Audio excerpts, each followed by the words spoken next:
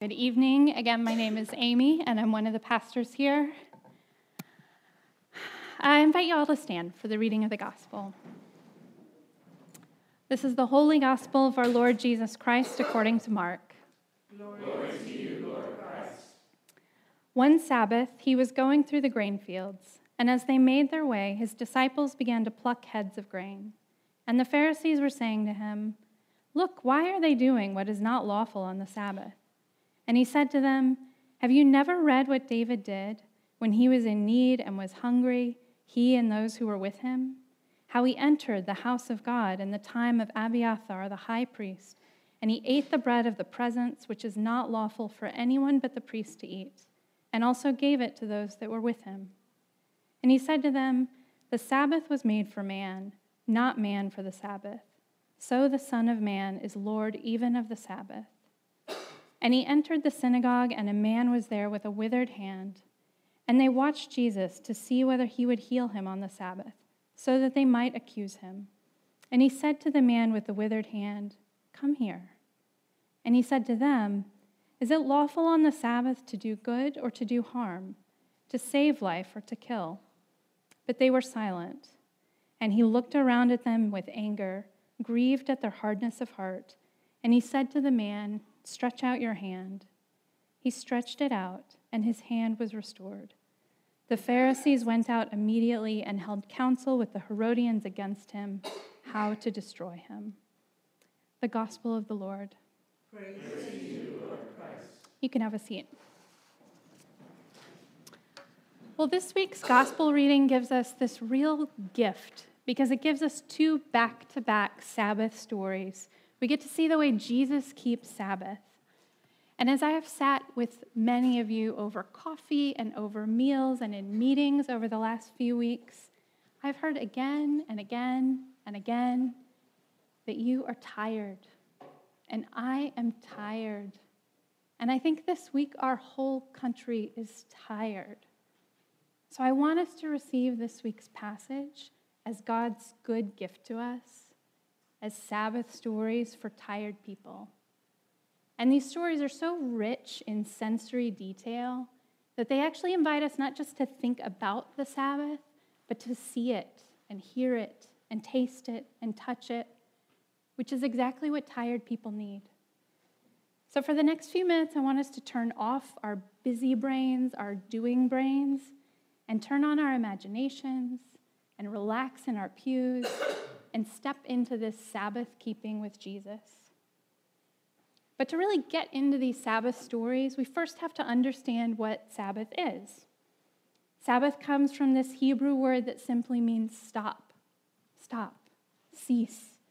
It's the same root word we get in the creation story back at Genesis, back at the beginning of everything, when God works for 6 days to make the world, and then on the seventh day, he stops. Now, God wasn't tired. He has boundless energy. He doesn't need to rest the way we do.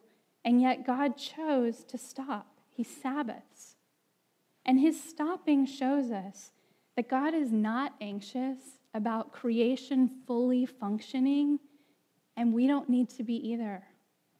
He shows us that the world that he made and all the good things that he wants to come out of it and to come out of us, that they don't depend on our endless work. And so right at the very beginning of everything, we see this unanxious stopping, this Sabbath that's just part of who God is and how he works. And so then when he calls this little tribe of people in the desert to be his people, and when he rescues them out of Egypt, he builds Sabbath into who they are too. He tells them to set aside a day of rest every week. Not just them, but their animals and their servants and even the immigrants who wander across their borders. Everyone in this society gets a day off because they reminded they're not slaves. The world doesn't depend on their endless work. They are loved human beings. And so their Sabbath becomes this witness to everyone around them that they have a God who takes care of them while they rest. But then over the centuries, by the time we get up to Jesus, God's people have faced hardship after hardship after hardship, and all the pressures of living under these foreign rulers who don't think that they are human beings, who put them in these economic systems that demand more and more compromises for them and make the Sabbath harder and harder and harder to keep. So it's in this context that the Pharisees and other groups like them start springing up, and they want to try and protect what it means to be Jewish. They want to get everyone to take the Sabbath seriously again. They know that Sabbath means stop, so they start to endlessly debate it and define what it means and narrow it down and police exactly how and when and why people are stopping. And they make rules upon rules upon rules until Sabbath is just this source of confusion and anxiety and mental exertion. And this is the world that Jesus walks into and declares himself Lord of the Sabbath. So let's look at how he does that. And the first thing we see in today's text is Jesus and his disciples just taking a walk together. Now, can you imagine a walk like this? An afternoon with a trusted friend. Maybe you see a farmer's field over there and it's just ripe for harvest and the sunlight is beautiful, and almost like kids, you think, let's cut through that field. And then as you're walking and you run your hands along the tops of the stalks and you feel hungry, you might pluck some grain and eat it or put it in your pocket for later. This Sabbath picture of Jesus and his friends is so relaxed. It feels meandering. It's not driven. This isn't an intellectual Sabbath. This is a body Sabbath. There's walking and talking and touching and hunger and eating. But then in the middle of this relaxed scene, these Pharisees pop up, like seemingly out of nowhere, and accuse them of breaking the Sabbath. Now we know that in other places in Scripture, Jesus makes clear that he didn't come to get rid of God's commandments, including the Sabbath. He's not here to do away with the law. He's here to flesh it out and to fulfill it. So whatever is going on here with Jesus and the disciples and the grain, whatever this is, it's not Jesus saying, let's just break the Sabbath. It doesn't matter anymore. Let's get rid of it. In some way, Jesus is fleshing out the Sabbath for us. He's showing us what it looks like and what it feels like. And so when these Pharisees accuse him, Jesus doesn't get into a debate with them. He doesn't get into the law or the Scripture. Instead, he tells them a story. He gives them this clue that there is something bigger and more grace-filled to this Sabbath thing than they understand. And the story he tells is about this time that his ancestor David was running for his life. He was hungry and exhausted and scared, and so he sought shelter in the temple. And he lied to the high priest. He tricked him into giving him the only food that was there, the bread of the presence, even though the priests were the only ones who were supposed to eat this holy bread. And in this story, both David and the priests break God's law pretty wildly. And yet there is a Sabbath picture for us and for the Pharisees in this story, because you see this lying, sinning, hungry fugitive finding his refuge in the house of God. He's being nourished by the bread of God's presence. There's something in here about coming to the Sabbath desperate, coming bringing nothing, coming like David was exhausted by the violence and the political turmoil and the physical needs that are just closing in on us, just like they were on David. And then finding refuge in God's house and feasting on God's bread. And so at this point in our passage, we have two Sabbath pictures. We have walking through a field with Jesus, and we have this fugitive eating holy bread. And both of these pictures are inherently creaturely, aren't they? They remind us what it is to live in a human body with all of the sensory delights that come with it, but also all of its weaknesses and its limits. And so we begin to see why Jesus says in verse 27 that the Sabbath was made for man. The Sabbath is for us because we need it. The Sabbath is God's concession to our weakness and our humanity. We need to live inside this system of Sabbath rest. We can't live in that endless work system. We need a walk in the open air and a snack of fresh grain. We need the refuge of God's presence and the nourishment of his bread. We are creatures, we're not the creator, so we have limits, and so Sabbath is good news to us. But we have one more Sabbath picture in our text today, and this one's a man with a withered hand. And again, the Pharisees are right there. They are ready to catch Jesus. They're about to pounce on him for his compassion. And this is one of the very few times that we explicitly read in Scripture that Jesus gets angry. It says he was angry and grieved. He was mad and sad because the Pharisees twisted this good Sabbath gift into this weapon that was used to accuse people. It was creating fear and confusion, and it was keeping hurting people like this man outside of entering God's rest. And so in Jesus' anger and his sorrow, in verse 5, we hear him say to the man, "Stretch out your hand." And the man stretches it out, and it's restored. So Jesus' healing on the Sabbath gives this man a posture of outstretched hands. It allows his hands to be opened up so they can be filled with God's good things for him. And it allows him to reach out so he can touch other people and be touched.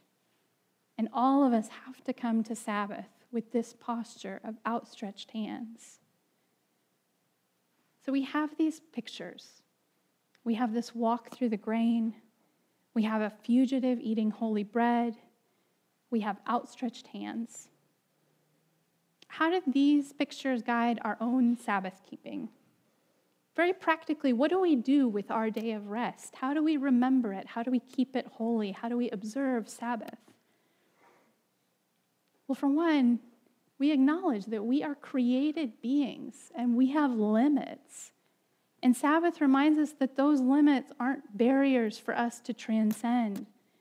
These are the places God is forming us. These are the opportunities to submit to the Lord of the Sabbath, to let him nourish us and restore us, to trust the very real problems of our world to him. And one really practical way that we do that is we sleep. One thing I love about the Jewish Sabbath is that it begins at sundown. That means that Sabbath begins with man accomplishing absolutely nothing. We just go to bed. And there's this Wendell Berry poem that says that we may reap, great work is done while we're asleep. That we may reap, great work is done while we're asleep. The God who is not anxious works in us and through us and for us while we do nothing, while we sleep. And another very practical way that we observe the Sabbath is that we worship. We walk with the risen Jesus. We listen to his words. We come into his sanctuary as sinners. We feast on his presence. And we stretch out our hands in humility and we expect, because we need God to fill them. And I think as Anglicans, our liturgies give us really concrete ways to do that in the words that we say and in the postures we put our body in when we come to worship feeling tired and empty-handed. The priest and writer Tish Warren describes an experience in church like this. She says, "The words of the liturgy felt like a mother rocking me, singing over me, speaking words of blessing again and again. I was relaxing into the church like an overtired child collapsing on her mom." Could we enter into our Sabbath worship like that? Well, from the very earliest days of incarnation, Liz and Morgan and I have talked and asked and wondered, what would it look like to plant a restful church? So often church planting looks like this invitation to workaholism. But what if it were an invitation to rest, to trust in God's powerful work to grow his church, and to be relaxed about our own work, to be open-handed about it? So one really small, practical way that we are trying this out for the next few weeks is we're not going to have snacks on the lawn. Now, snacks on the lawn is this beautiful idea. The whole point is to have this outward-facing presence in the neighborhood, to have good ways of engaging people as they walk by on the sidewalks. But it's also a lot of work. And the colder and the darker it gets, the more work it becomes. And at some point, it can start to feel like this desire to reach our neighbors and to be neighborly is depending sorely on our effort. So we're going to take a break. We're going to see what God does. And we're going to ask, what if our witness in this community is that we are people who rest? What if the way God wants to form us in this season as people who love our neighbors better is actually by holding us in these walls and rocking us? What if through our own limitations, God wants to do his work while we rest? Let's pray. Father, thank you that you are a God who works while we rest. Thank you that we can trust you to hold the universe together. God, we pray that we would be people who keep your Sabbath. Amen.